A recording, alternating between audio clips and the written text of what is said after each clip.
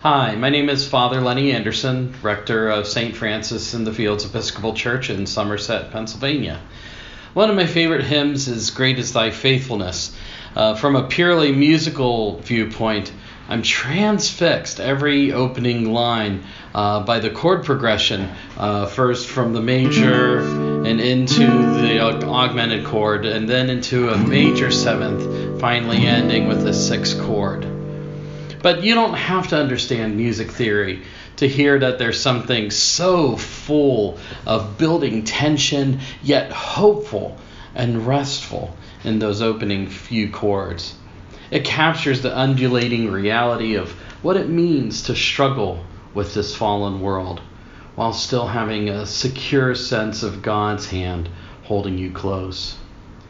Some 20 years ago or so in seminary, this hymn became a sustaining theme for me during a dark night of the soul.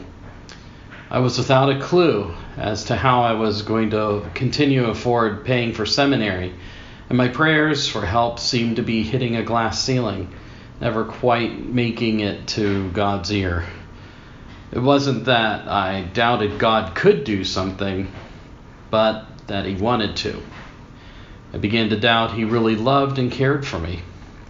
Oddly enough, this hymn kept playing in my mental jukebox during that time. Then, just in the nick of time, a position on campus opened that allowed me to get tuition waivers, plus some needed money to live on. God proved Himself faithful, just as the Holy Spirit quietly and persistently reminded me through the words of this beloved hymn. My prayer is you find it just as inspiring should you ever struggle with God's love and providence.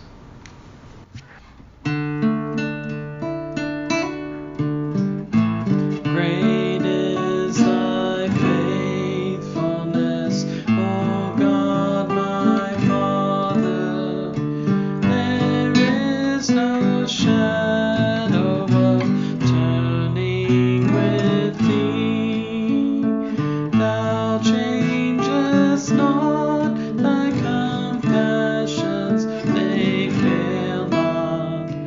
As thou hast been, thou forever wilt be. Great is thy faithfulness, great is thy faithfulness. Morning by morning, new mercies I see. All I have needed, thy hand hath provided. Great is thy faithfulness, Lord, unto me.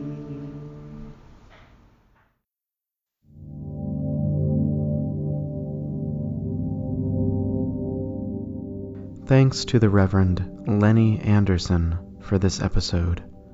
For more, like our Facebook page or visit songsinthedesert.org.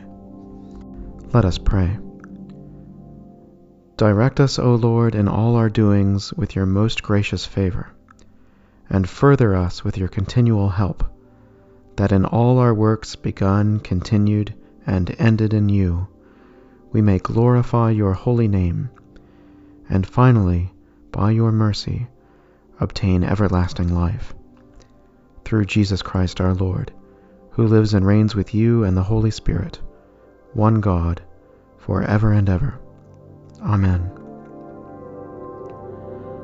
We'll see you tomorrow for another Song in the Desert.